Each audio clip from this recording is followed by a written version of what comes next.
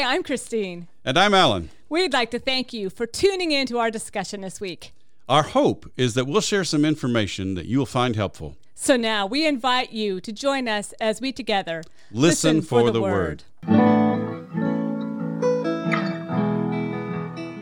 Hi, everybody, and welcome to our podcast today. We are in the first Sunday of Christmas, and so it's really, really fun to start to look at Jesus' life. And today we're looking at Luke 2, verses 41 through 52. This is that wonderful scene where Jesus is in the temple, just at the ripe age of 12, and it's one that we all know and love, but maybe we don't fully understand. So, Alan, take it away. Thank you. Our gospel lesson returns us to a theme we saw last year at this time, I think, when we discussed the passage that precedes it in Luke chapter 2, the one about the presentation of Jesus at the temple. As we saw last year, Luke explicitly depicts Joseph and Mary as a devout Jewish couple living according to the law of Moses. Here we learn that they went to Jerusalem every year for the feast of Passover and that it was their custom to do so. So it's an interesting. This is an interesting sort of extension of that perspective. Mm-hmm. I think in today's world we don't realize how much the rhythm of religious faith impacted people's lives. But Definitely. Yes, a good, as you're pointing out, a good devout couple would have done this. Surely. So now this particular instance I know is unique to Luke. Is that significant for our discussion? Well, I find it interesting that, if you look at Luke's infancy narrative as a whole, pretty much most of it is unique to Luke. And the same is true for Matthew's infancy narrative as well. Mm-hmm. And so, both Luke and Matthew are devoting a significant portion of their gospel to an infancy narrative, but the content is so unique and so different, even to the fact that they present two very different genealogies, which, I'm not sure everybody notices that, but if you look at the details of the names, they are not the same genealogies. Mm-hmm. Now, just as an interesting aside, there is a parallel to this episode concerning the boy Jesus at the temple in the infancy gospel of Thomas. Now, this is a Greek text that is to be distinguished from the Coptic gospel of Thomas. That's the one that's better known, and it was simply a record of sayings of Jesus. But the infancy gospel of Thomas was among the apocryphal gospels, and it seemed that the concern of the apocryphal gospels was to supplement the perceived gaps in the canonical gospels, particularly concerning Jesus' childhood and then concerning the time between the resurrection and the ascension. And that the version of this story in the infancy gospel of Thomas is dependent upon Luke's gospel is fairly clear. If you compare the two passages in Greek, there's a lot of just word-for-word correspondence. It's very clear that the infancy gospel of Thomas is relying on Luke's gospel here. And the earliest mention of this document was by Irenaeus in AD 180. And he mentions it as a false gospel. So we know that this gospel originates in the 2nd century sometime, but it's already clearly derivative of Luke's gospel. So Luke's gospel has already established itself basically by this time. I think it's interesting anytime I hear about these because it's clear then that this has been passed around. People are beginning to know the stories, beginning to maybe have a copy of the story.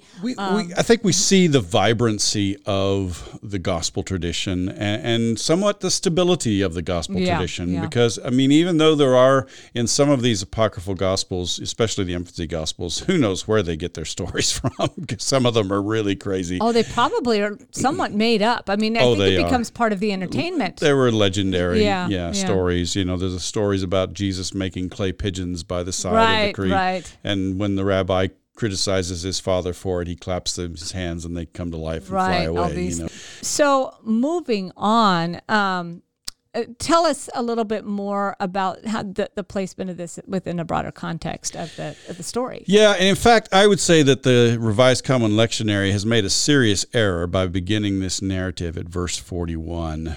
Although Luke 2:39-40 serve as a conclusion to the story of Jesus' presentation at the temple, it is linked to today's reading by the theme of Jesus' growth in wisdom and in God's favor or grace. And that's significant. So the question here is where the focus of attention should be.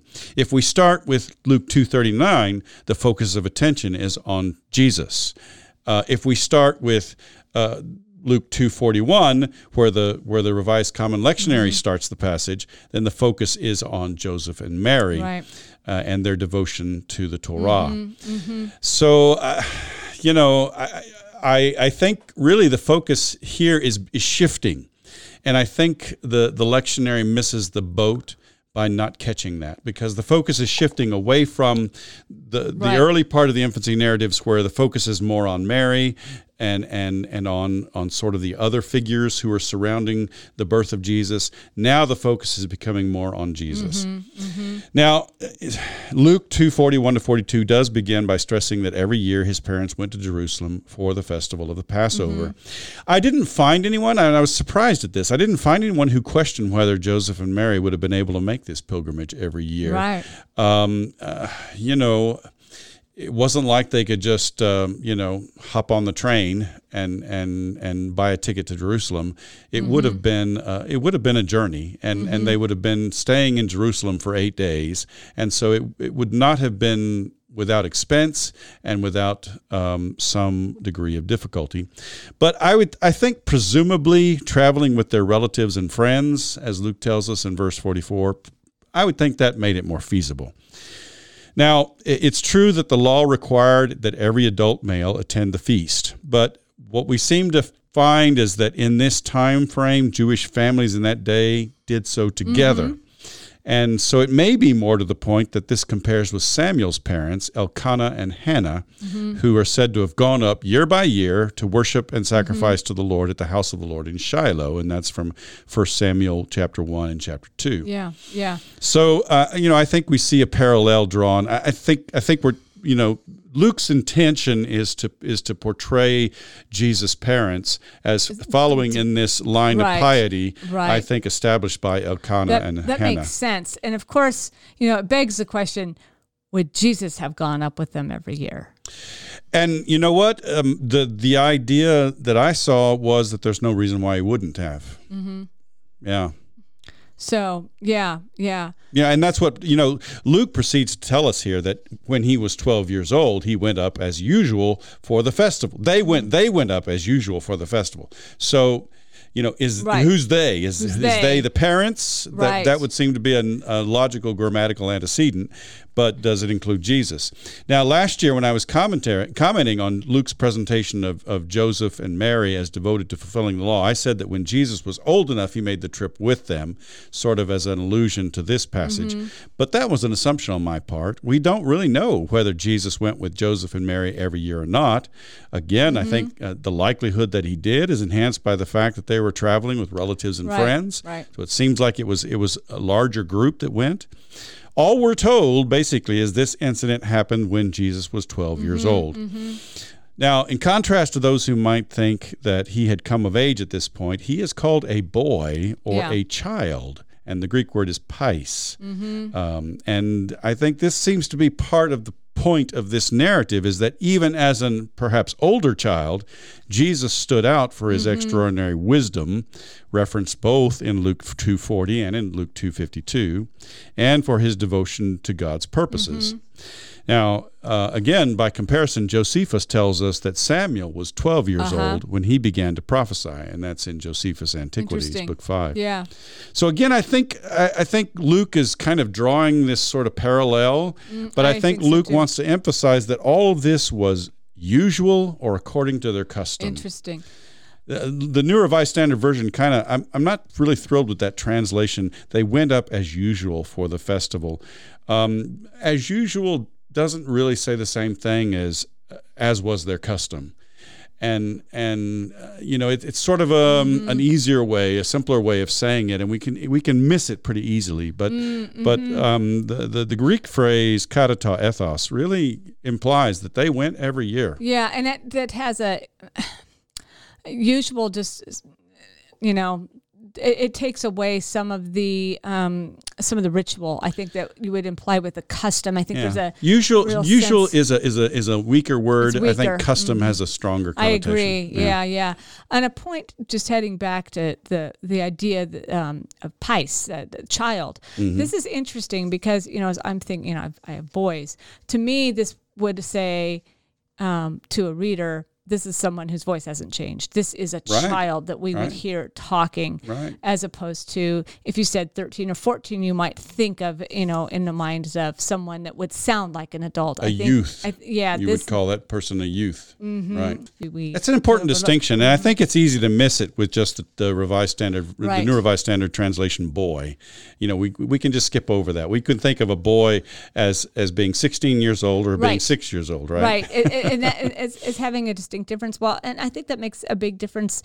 You can have somebody come in with a deep voice who, my son has a really deep bass voice and he's 18, and yet we might say, oh, well, he's still a boy. Right. This is going to be a youthful voice. Yep. The voice of a child. A voice of a child. So very interesting. Yeah. Now, Luke is summarizing here throughout this part of the infancy narrative, and that's one of his narrative strategies overall, both in Luke and Acts. And so when he says that when the festival was ended and they started to return, the boy Jesus stayed behind in Jerusalem, but his parents did not know it. That's in verse 43. It seems important that up to this point in the infancy narrative, Mary and Joseph have been the actors in the story, and again, here, for the first time, Jesus appears as an actor with his own personal agency. He has the ability to choose to stay behind. Likely, he knew that his parents and his family and friends were leaving for Nazareth, but he chose to stay behind. And this will play a more important role as we progress through the narrative. Yeah, that's, I hadn't really thought of it that way. I guess in my mind, as the parents, it was kind of, they left it behind. But really, we do see that Jesus really Jesus stayed behind, and he stays behind, and that's an important detail that I missed. So he stays behind. Okay, so why did Jesus stay behind?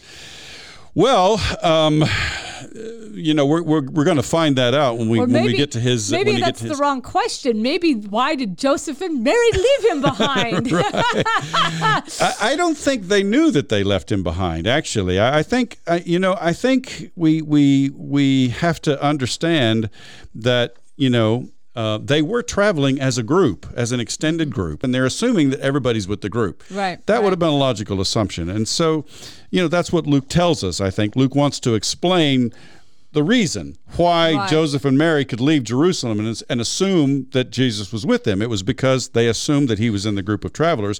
They went a day's journey, and very likely, at the end of the day, when it was time to settle down, they went looking for Jesus, and they didn't find him that evening, and so then they return.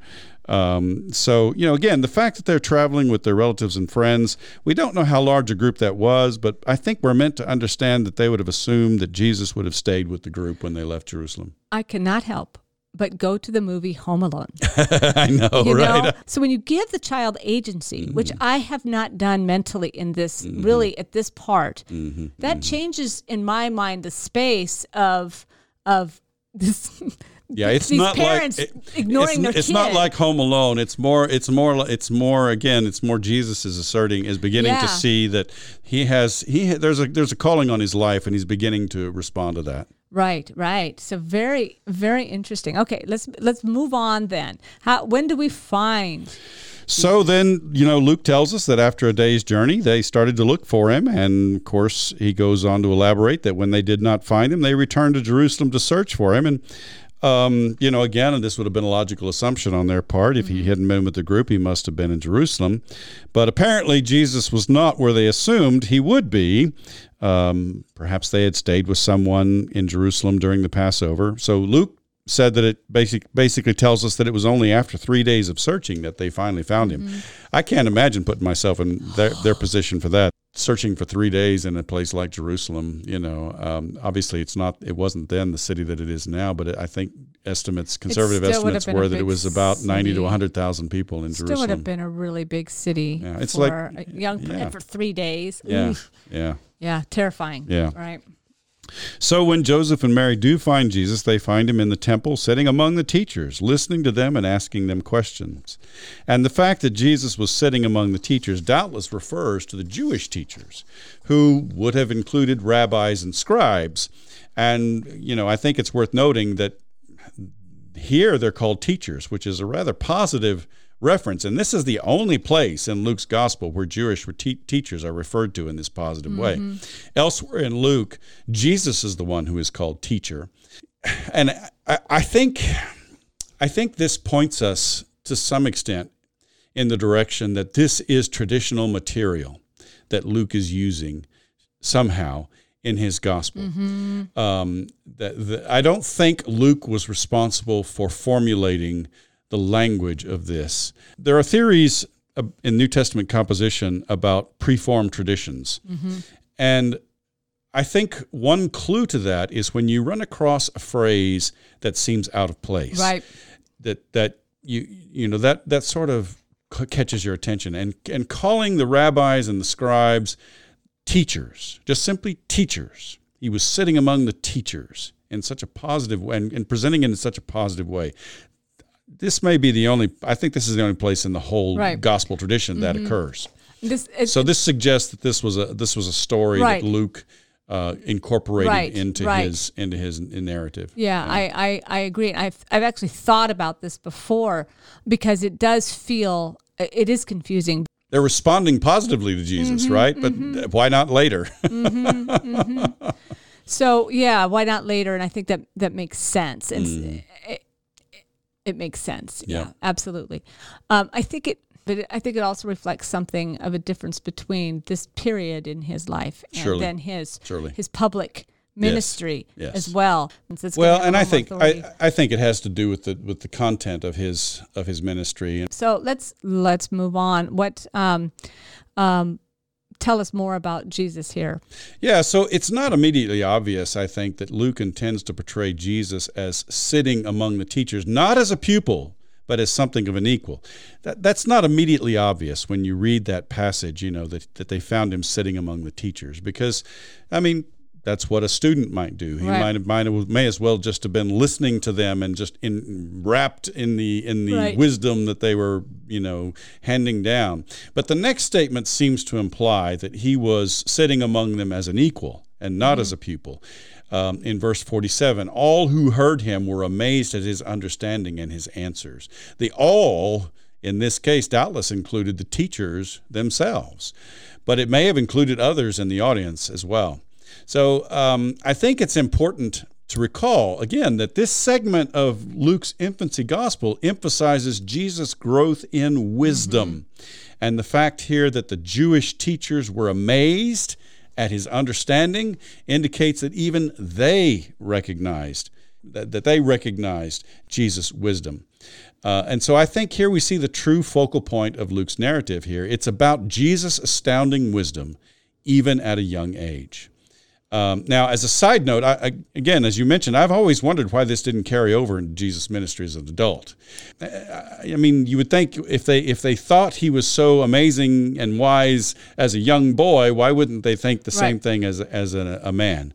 But I think the primary offense Jesus gave as an adult was to question and reframe the whole Jewish understanding of God, salvation, and what it meant to live a godly life. Right. And he did it in such a way as to undercut, basically the very foundations not only of their religious institutions, but even the power that they held personally. Right. And so I think it's likely that Jesus at 12 was not questioning the teachers in such a confrontational way. I think that's right on. That makes 100% sense. But there were some basic answers that one would have in discussion where they would agree upon. Right. Yeah. All right. So let's move on. The parents heard him and they were astonished. Yeah. Tell us, this is... Well, Luke says when the parents saw him, they were astonished. And, we saw in our survey of Mark's gospel last year that this verb ekpleso was a common response to Jesus by those who witnessed his ministry and heard his teaching. Luke doesn't use the verb ekpleso quite as frequently as Mark, but we do find it. But more to the point, I think they're astonished to see him, dialoguing with the Jewish teachers. But I think they're astonished because, he's been missing for 4 days now, right? And he's just fine. Yeah. And so Mary rebukes Jesus at this point. Child, why have you treated us like this? Look, your father and I have been searching for you in great anxiety. Now, again, the language that she uses here is not pais, it's teknon, which is a more generic term. I think, actually, I would reverse the way the New RSV handles this. I would translate it the child Jesus earlier instead of the boy Jesus, and I would translate it here, son, why have you treated us like this? Although it's not huios, but teknon sort of has that kind of idea, Yeah. So, your father and I have been searching for you in great anxiety. Now, the verb odunao occurs only in Luke and Acts, and it's used in 3 different passages in 3 different ways. So that makes translation fun. Oh, wow. So here it indicates the worry or the distress that Mary says they suffered while searching for Jesus. In Luke chapter 16, it refers to the rich man's agony in the flames. Same word, odunao. And then in Acts chapter 20, it refers to the grief that the elders at Ephesus felt upon Paul's final departure from them. So three occurrences of the word. There are 4 occurrences of the word, 2 in Luke 16, one here, and 1 in Acts 20. And here it refers to worry or distress. In Luke 16, it refers to agony, and in Acts 20, it refers to grief. So how do we translate this verb?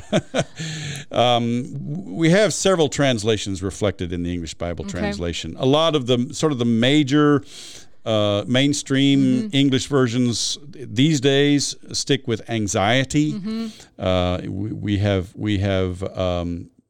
been searching for you in great anxiety, as the New RSV says. Some variant of that. Some use worry, which is a variant of that, I think, from the Common English Bible and the Contemporary English Version and the Good News Translation. Some older translations, actually the King James Version uses sorrow, and the American Standard Version follows that. And the English Standard Version is alone, I think, or maybe 1 or 2 others that use distress here. Interesting. Yeah. So, but it's because odunao is a word that is used, in 3 different places in the New Testament in 3 different ways. What would you do if you were doing your translation?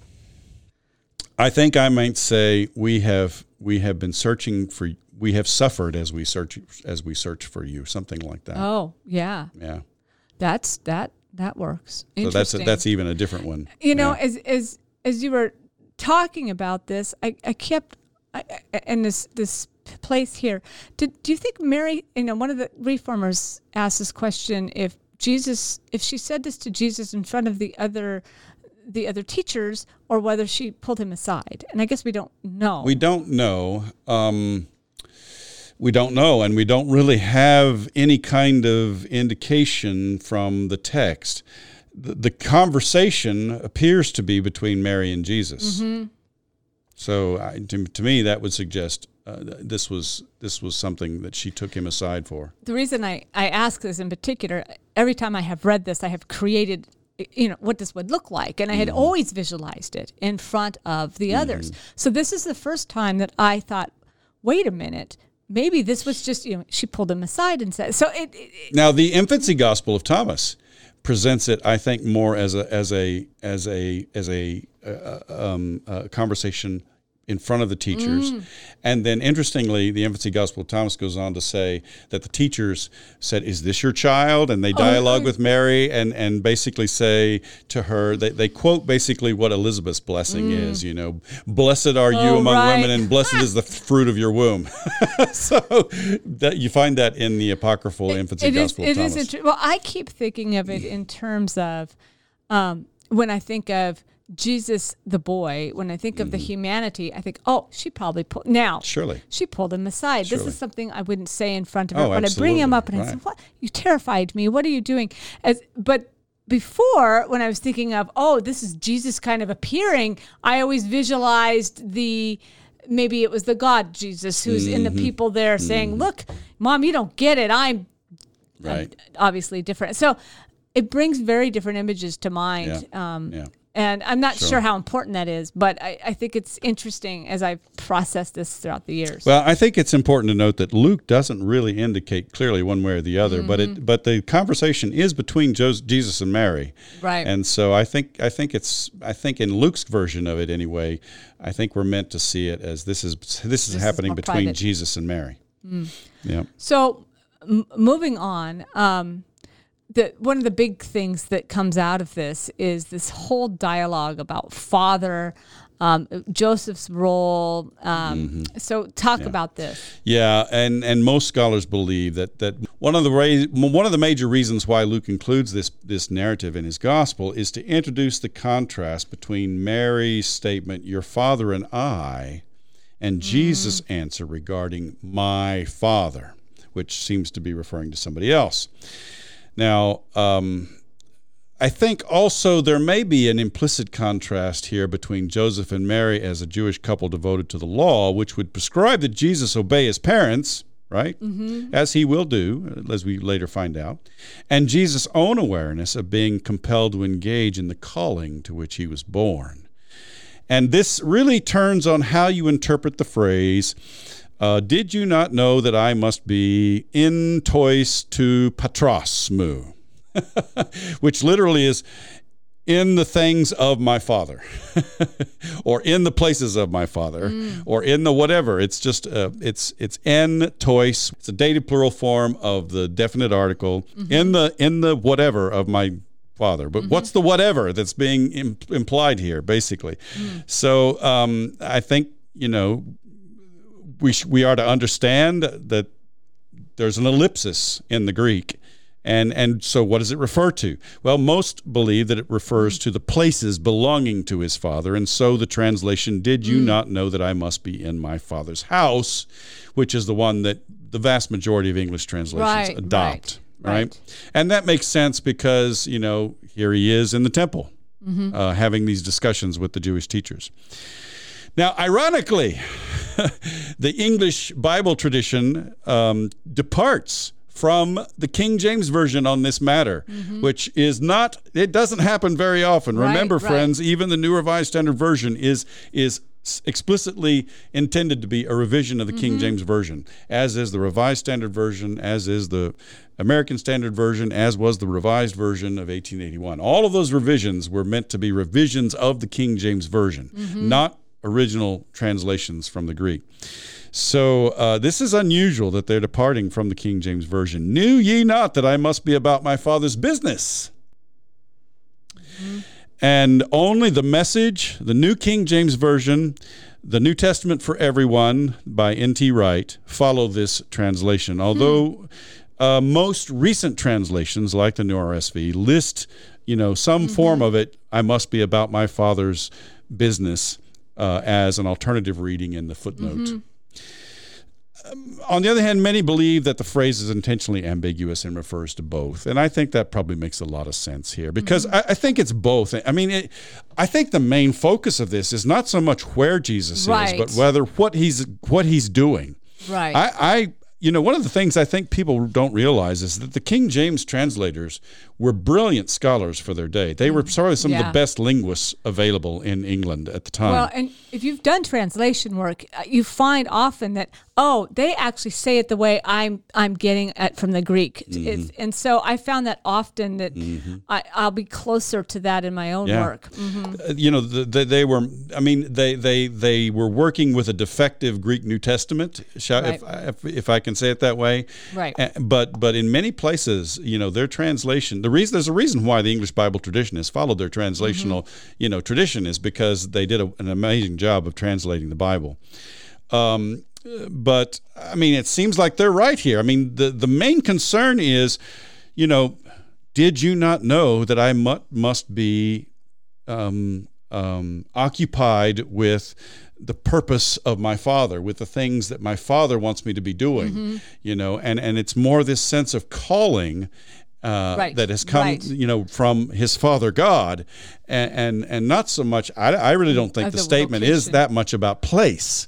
And I've never really, I guess, fully accepted it as just place. But this is maybe the first time I've really thought about it. 99% of English translations translate it that way. Right. Did you not know that I must be in my Father's house? My Father's house. Yeah. But I guess I've always, in some way, shape, or form, made that bigger than just the space. But that's an important... And in deference to them and in deference to the scholars who take that point of view, I would say, obviously that makes sense out of the fact that Jesus is in the temple and they were searching for him, and he says, right. why? It does make sense in that space. Shouldn't you have known to come straight to the temple? But I think more to the point here, I think the purpose of Luke introducing this in this narrative is that Jesus is already aware at this young age that he has a purpose that supersedes his duty to obey his parents, and that is his duty to obey the calling of his Father. Yeah. This is very good. Okay, let's move on then. So Luke, respond? Luke just observes that they did not understand what he said, which was not surprising. And here probably referring to Joseph and Mary. I don't think the they here means the teachers were in on this conversation. I think we're back to Joseph and Mary. They did not understand what he said. But despite the fact that Jesus, I think, did this unusual action of choosing to stay behind in Jerusalem when he knew his parents had left, he did that because of this sense of a higher calling. He does now choose to set aside his higher calling for the time being, because Luke tells us that he went down with them and came to Nazareth and was obedient to them. And again, I think we notice the subject of the verb is Jesus. Right? So here the action is turning on Jesus' choices. And Jesus here is choosing willingly to be obedient to his parents until it was time for his public ministry. Wow. All right. So let's move on to the next piece here, because we have kind of a conclusion as we move into this. Yeah. And of course, Luke concludes the story with the observation that his mother treasured all these things in her heart in verse 51. As I mentioned last year in connection with our discussion of Jesus' presentation at the temple and the blessings given them by Simeon and Anna, I've always seen this as a reference to Mary as the source of Luke's infancy narratives. And so I think there's kind of a both and going on here. I mentioned that there may be some pre-formed tradition that Luke is using in this particular passage. But I'm thinking about things like the Magnificat and some of the very personal, the Annunciation, some of the very personal things that only Mary could have told him about. Right. And so then finally Luke concludes his infancy narrative with the statement, Jesus increased in wisdom and in years and in divine and human favor. Well, and again, that ties back to that, I think it's important for us to see that ties right back to 239, which is why I think it's a mistake to begin the passage in verse 41. I would begin the gospel reading for the day with verse 39 because I think that makes a big difference. I think so too. And so again, Luke is portraying Jesus. The whole point of this passage is that Luke is portraying Jesus as one with astounding wisdom and upon whom God's favor or grace. We need to note that the Greek word is charis, God's favor or God's grace rested. And this sets the stage then for the opening lines of Jesus' public ministry.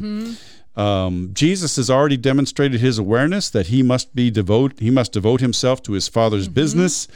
And Luke's gospel will narrate the story about how he fulfills that calling and the ways in which he will demonstrate his wisdom and the grace of God. Now, while this particular statement that he grew in wisdom and in years and in divine and human favor could have been the concluding statement of the infancy narrative of any great figure in history, I think we'll find out fairly soon that Jesus faced rejection in the very first episode of Luke's account of his public ministry, which is his preaching in the synagogue at Nazareth. So and the trajectory of Jesus' life is very different from the other great figures who could have, their infancy narrative could have concluded with something like this. Right. So what a great little piece. It is. When you think about it. And, starting this section, I was always thinking of it, well, because it's that only piece that we have, and therefore we put too much emphasis on it. I'm not sure we do put too much emphasis on it. I think it's a really important, after today in particular, a really important. Well, one of the things that I think is easily overlooked, and gospel scholars, people who study not only the origin of the Gospels, but just the very tone and the fabric of the Gospels, the way in which Jesus' life is presented, point out resonances with the Hebrew Bible in various ways. And one of the resonances that I think is so often overlooked is the resonance with the wisdom tradition in the Hebrew Bible. Ben Witherington wrote a book back in the 90s called Jesus the Sage, where he really drew attention to the connections between the Jewish wisdom tradition in the Hebrew Bible and the way in which Jesus is presented in the Gospels. And I think we see some of that here, that Jesus is presented as someone having astounding wisdom, even at the age of 12. Yeah. Fascinating. Yeah. Well, thank you. Thank you.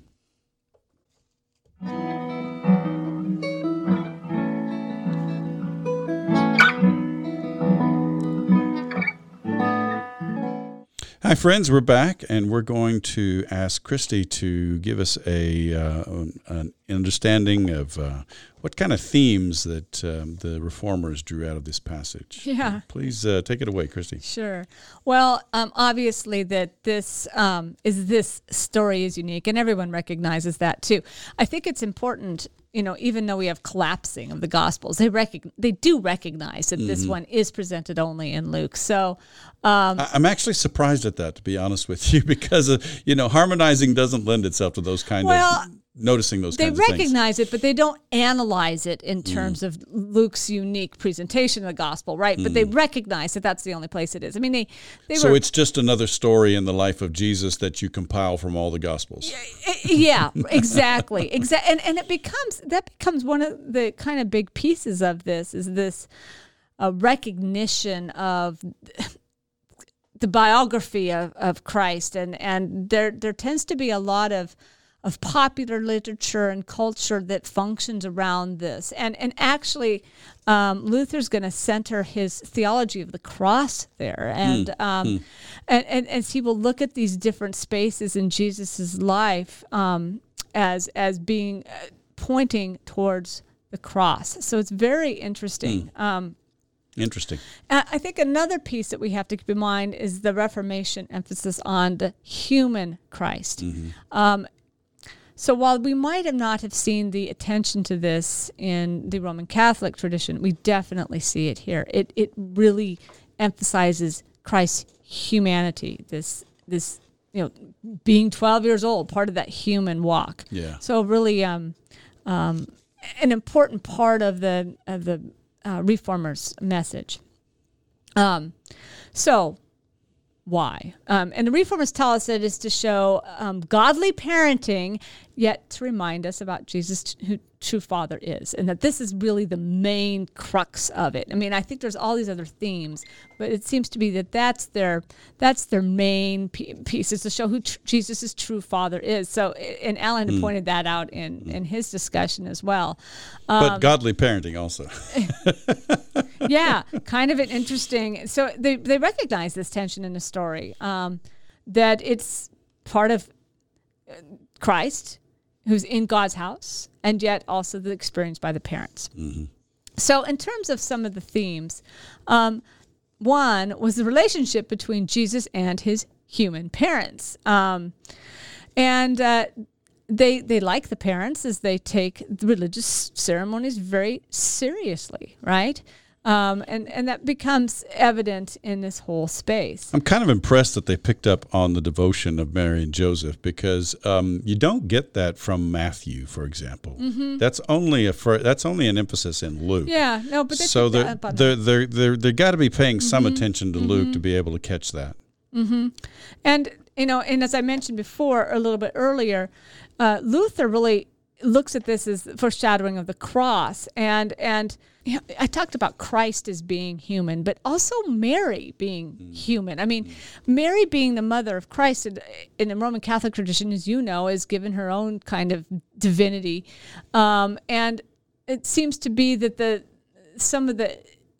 an underemphasis in her human experience, really, you know, and Luther really wants to emphasize her suffering and her grief. And so in this case, he says, look, this is part of these different experiences.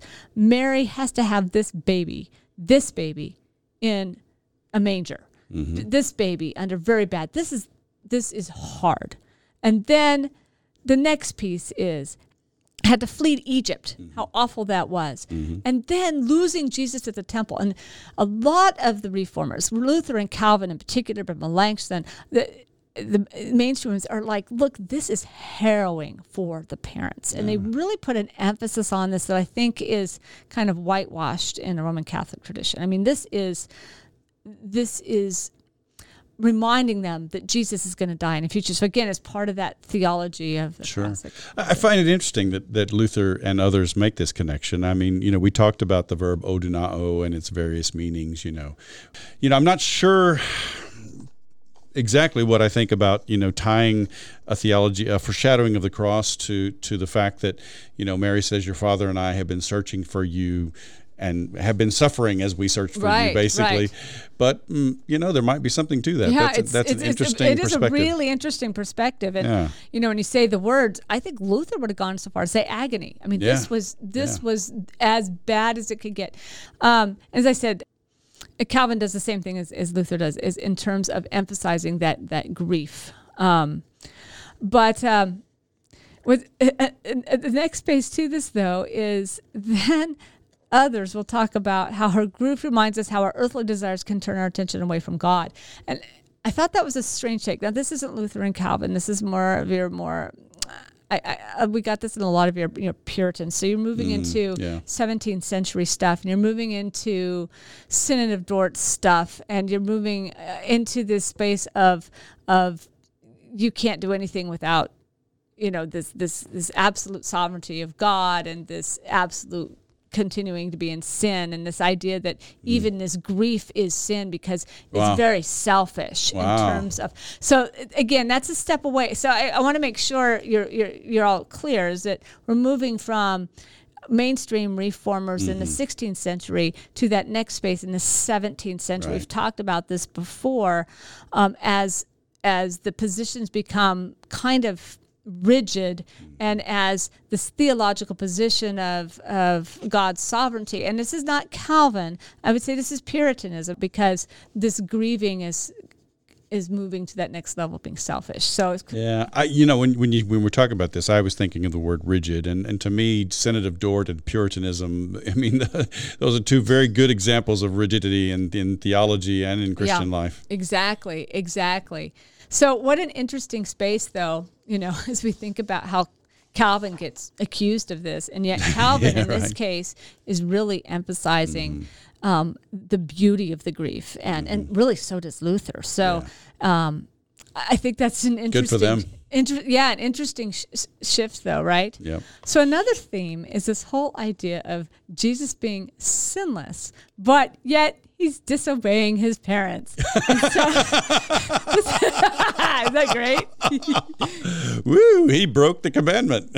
Yeah, exactly. And so this is a little, how do they explain this, right? I've never thought about that. That's interesting. And so they get into a little bit of trouble. And this is apparently a theme, actually, that some, and maybe you would know better than I do, but that some of the fathers dealt with as well. It was how to. That's what they talk about. And the only one cited was Venerable Bede. Oh, yeah. But he's really late. He's really, isn't he 6th century? I think he's 500s. Yeah, something like that. Yeah, so he's kind of a late father. But I thought that was interesting that they're dealing with some of these questions at all. Yeah, that's hilarious. Yeah. Yeah. How is Jesus sinless if he breaks a commandment? Exactly. Well, but I guess the real question is he breaking the commandment? Right. Well, and so then it becomes an issue of the 10 Commandments. And so the whole idea is the Reformers claim this passage gives us permission to obey God over our parents. So in other words, the argument is that the first table is more authoritative than the second table. So in other words, if indeed you have to obey your mother and father, and you can't put that above you shall have no other gods. It shall have no other gods. So this is this really interesting space. And so this is, as Melanchthon says, disobedience, quote, applies when parents prohibit the study of true doctrine, the confession of faith, or marriage. On the other hand, outside these cases, one should be obedient to his parents. That is why here Christ returns home with his parents in perfect duty to his vocation. Interesting. Melanchthon sees this as in perfect duty to his vocation, and I framed it as Jesus set aside his higher calling to live in obedience with his parents. Yeah. So... And it's amazing that all of this starts because we have to maintain the sinlessness of Jesus in the face of his apparent breaking of one of the commandments. Right. I know. Right. This whole all gets here. Well, and then there's this sense of, well, obviously Jesus is sinless, but his parents are a mess. Right. If it's not Jesus, you got to blame the parents, right? Right. And I found this funny, I got to share this funny quote from a Reformation figure, Niels Hemmer. He's not a major guy, but Niels Hemmingsen. He's a German fellow, and he says, look, these parents are lazy, slothful, and idle, that they would not always perform well as parents. So in other words, the parents left Jesus. They were inattentive. They were lazy, slothful, and idle because they left Jesus. But it misses the point that the gospel says Jesus stayed. It doesn't say they left him. Exactly. Although I think what they're trying to emphasize here is just the sinful nature of humanity. That humanity just makes... Even the best of the best make all kinds of mistakes. And so I think he's trying to show that because there is, and particularly Mary's, we know Mary's elevated so far above that she can't do anything wrong. And this really, he's saying, they're pushing back on that. Get rid of this. Yeah, they're pushing back on that, saying, look, she's human too. She's very human. That makes sense. Yeah. And again, you always have to put it in that context that these people are growing out of that Roman Catholic tradition. So another theme is that these are kind of interesting, the metaphors for living for today. And one of the interesting pieces by Lutheran pastor Johann Baumgart, who says that a story is a metaphor for our tendency to lose Christ and the promise that we can find him again. Sorry, this is just striking my funny bone. Did you lose Jesus? Yeah. Well, you go find him again. Find him again. And I would argue this is not really good exegesis in any way, shape, or form. But, well, just the whole notion of how can you lose Jesus? Well, he said, and he says in his piece, look, you may come to church and just not feel that you are with Jesus is with you, but that's okay. You're going to find him again.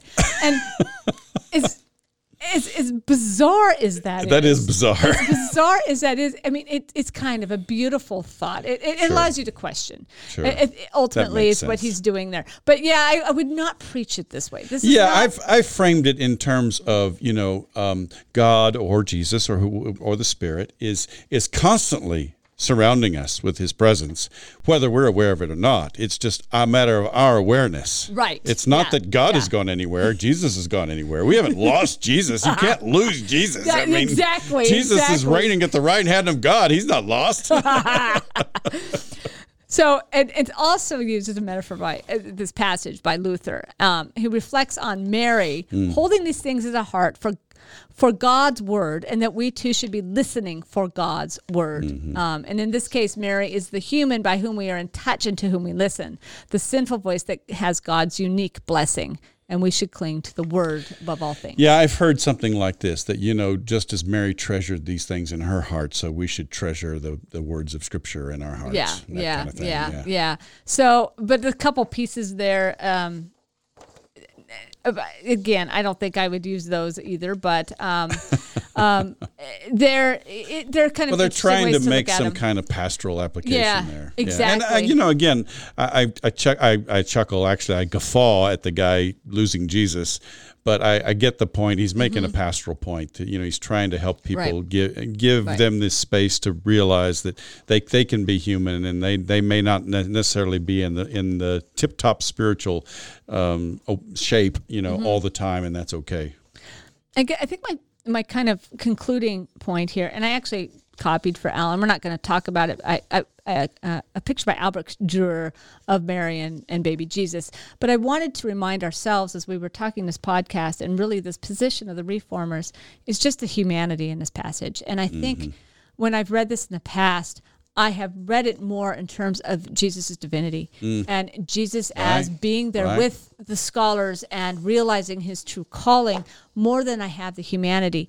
But our Reformers are seeing this through the eyes of seeing the human Jesus and seeing the human Mary. And I think that's a really an interesting piece, and especially as they're pulling this into this whole kind of narrative of this kind of biography of Jesus, human Jesus's life. And so I'm going to end today with a piece of a poem series by John Donne. He's 1572 to 1631. You all know him as an English poet and also Anglican priest, actually. And Donne is really, this is right at the time of Queen Elizabeth dies in 1603. So this is the church under James I, right? Who is running a church that's a kind of a mix of kind of Roman Catholic under Anglican, if you will, that kind of elevated pomp and circumstance. It was kind of almost. Yeah, the only distinction was that they didn't obey the Pope. Exactly. They obeyed the Archbishop of Canterbury. Right. Otherwise, they were Catholic in every other sense. Exactly, and the theology too. Yeah. But also conflicting then with his own theology, which is more Puritan. So you've got this together going on with John Donne, and I think it's interesting that he chooses this kind of story of Jesus, and he writes this poem. And so this is just one of the pieces, but this is the one that specifically pertains to Christ at the temple. So I'm going to read it, and I'm not an expert in reading poetry, but you can all enjoy. So within this section, with his kind mother, who partakes thy woe, Joseph, turn back, see where your child doth sit, blowing, yea, blowing out of the sparks of wit, which himself on the doctors did bestow the word, but lately could not speak. And lo, it suddenly speaks wonders. Whence comes it that all which was and all which should be writ, a shallow seeming child should deeply know? His godhead was not sold to his manhood, nor had time mellowed him to this ripeness. But as for one which hath a long task, 'tis good with the sun to begin his business. He in his age's morning thus began, by miracles exceeding power of man. Wow, that's good. Yeah, it is good. Thanks. Thanks.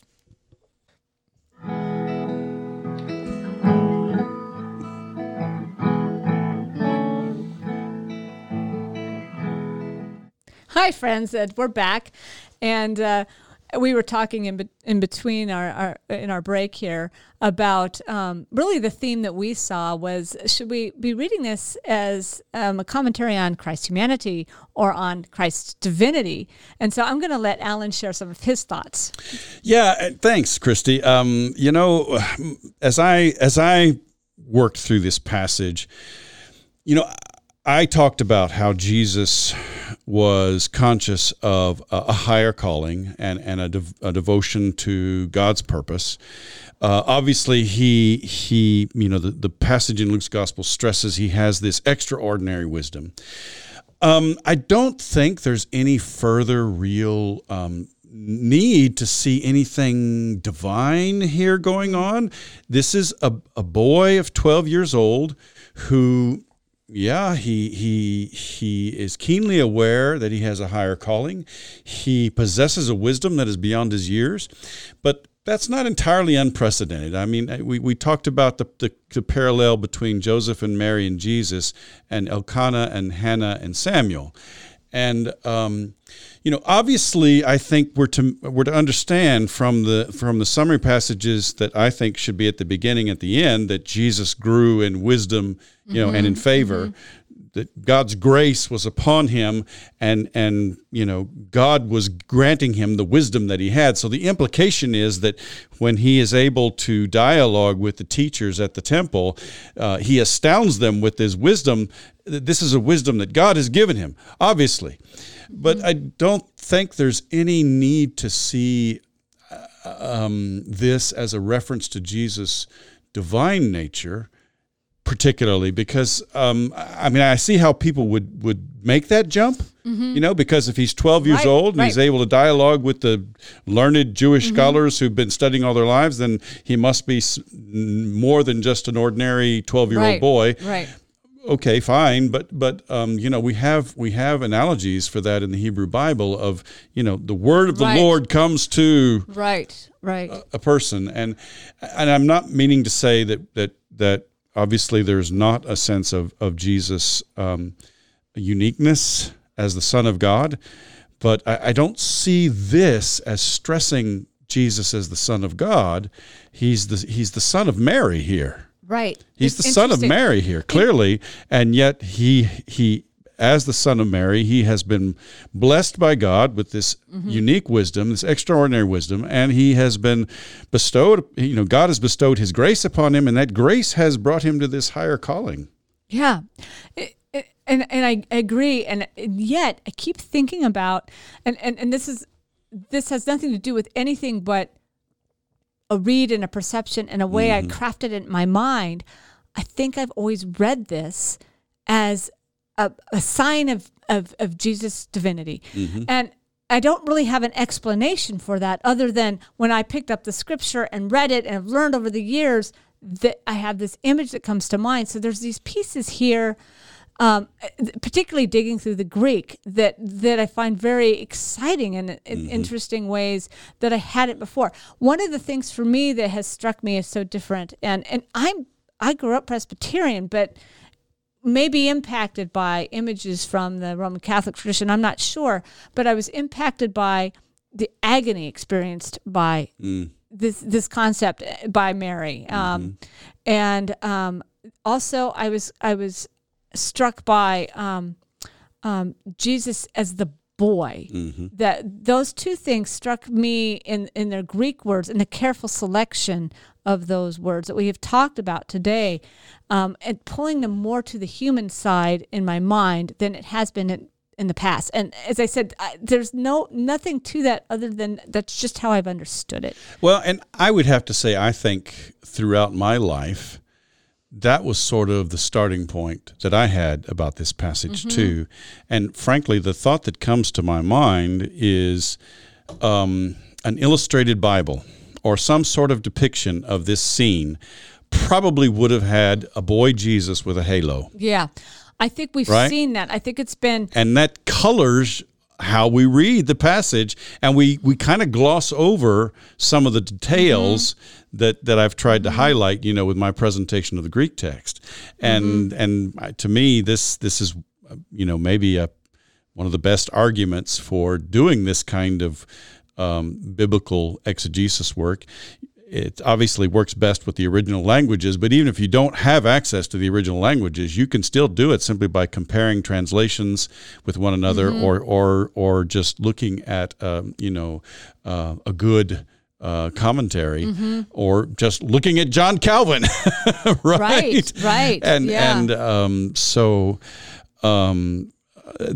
That really is one of the points of this kind of careful attention to the detail of the passage, is that we all come to Scripture with these preconceived notions that have been shaped by whatever our experiences.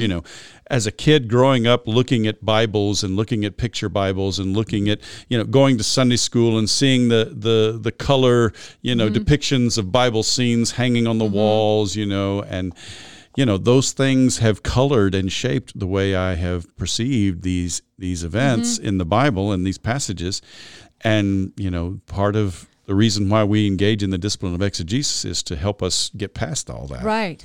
So let me go back and interpret this then the way that I had mentally interpreted it.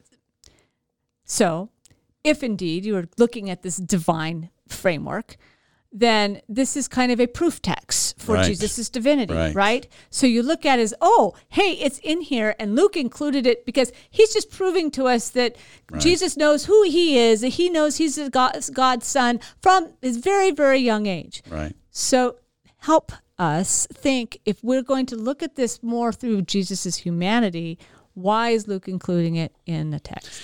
Well, again, I think the parallel with Elkanah and Hannah and Samuel is instructive. Samuel clearly receives the word of the Lord at an early age. He is an ordinary boy, whom God chose to use.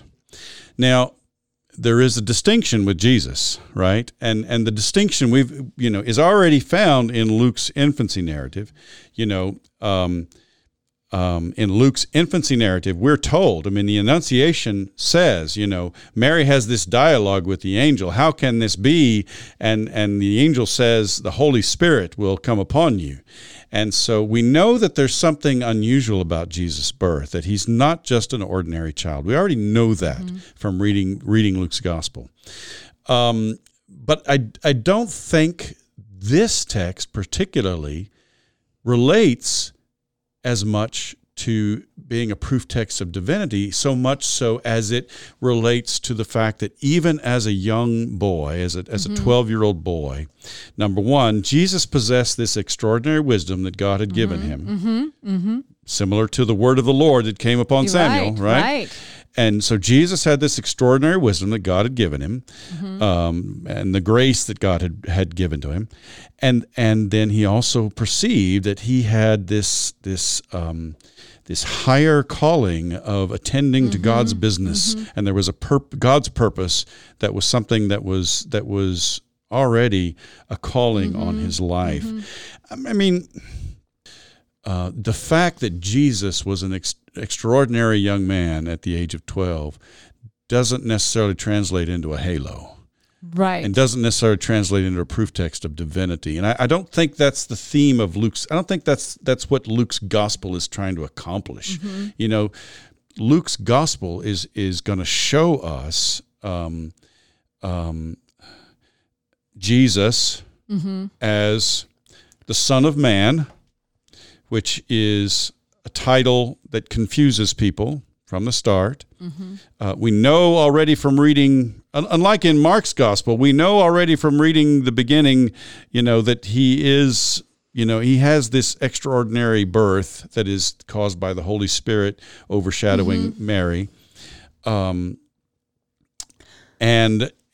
yet, he fulfills his role in a way that is so confusing to people that they take offense at him.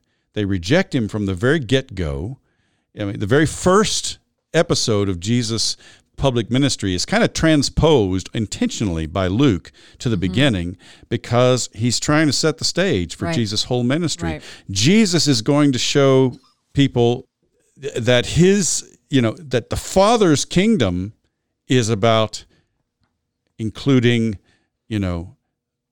the prostitutes and the tax collectors, right? The prodigal son, it's about the lost sheep, right? And it's not about who wins the piety prize, by rigid adherence to the laws, right? And so he's going to take people in a totally different direction than they expect, and they're going to reject him for it. They're not going to love him for it. He's going to open up the kingdom of God to everyone by God's grace, and they're not going to love him for it. They're going to hate him for it. And so, I think to me, Jesus' sort of precociousness as a 12-year-old sort of is a presaging of the fact that he's going to be willing to obey God. Yes. No matter what. Right. So, is that divine? Is that human? I don't know that. Maybe that's the wrong question to be asking. Obviously there's a divine influence going on in Jesus from the very beginning, from his conception. But I don't know that this passage necessarily stresses anything particularly divine, except that God is working in this young man's life. Right. Well, I think it's interesting because if you get out of the proof text concept of it, I think what's interesting is, and honestly, I mean, if Jesus is fully human, he's not born and has, like in our medieval pictures, have the little baby man Jesus He's blessing, not right? Born as a fully grown man. Right. I mean, you have a baby who can only comprehend and function as a baby did. So you can't expect a 12-year-old to be fully aware of what and that's why I do the full ramifications of his calling. Yeah. That's why I do think we have a space where we have Jesus come out in public ministry and maybe explain why Mark starts there as opposed to having this narrative. But what I do like is this reminder of that Jesus is a child of God, born in this very basic way, just as is everybody else. And so it kind of falls into Luke's kind of gospel for everybody, including babies and children. Yeah. Yes, indeed. Yeah, Luke is known for focusing on people who are marginalized, who would have been marginalized in that day. Exactly. We've seen already, though, that Mark does the same thing, right? And so that seems to be characteristic of Jesus' ministry. And as I said, I mean, he throws open the kingdom of God to these people who were thought to be excluded and forbidden, from being a part of that. And rather than loving him for it, the people hated him for it. Yeah. And, it's kind of a strange irony. And, it brings me back to the question, why could they find his wisdom amazing and astounding in a pleasing way then as a child and not as a man? Well, perhaps a 12-year-old boy is not as threatening a presence as an adult man is. I think that's definitely part of it. And obviously a 12-year-old that whose parents are gone that has the poise to be present, I think is also really interesting because and a confidence. I think there's a confidence in God's ability to provide there that is implicit in a scripture, even if it's not explicit. Yeah. Well, and I think that's the whole. That to me, that really is. It kind of sums up. The passage is that we see Jesus as a boy, devoted to God in an extraordinary way. And I think it implies a kind of confidence in God and a trust in God, but a higher obedience, if you will. That this passage really speaks of Jesus' higher obedience to God. Yeah. Well, thanks everybody. I hope you enjoyed our podcast. Thank you.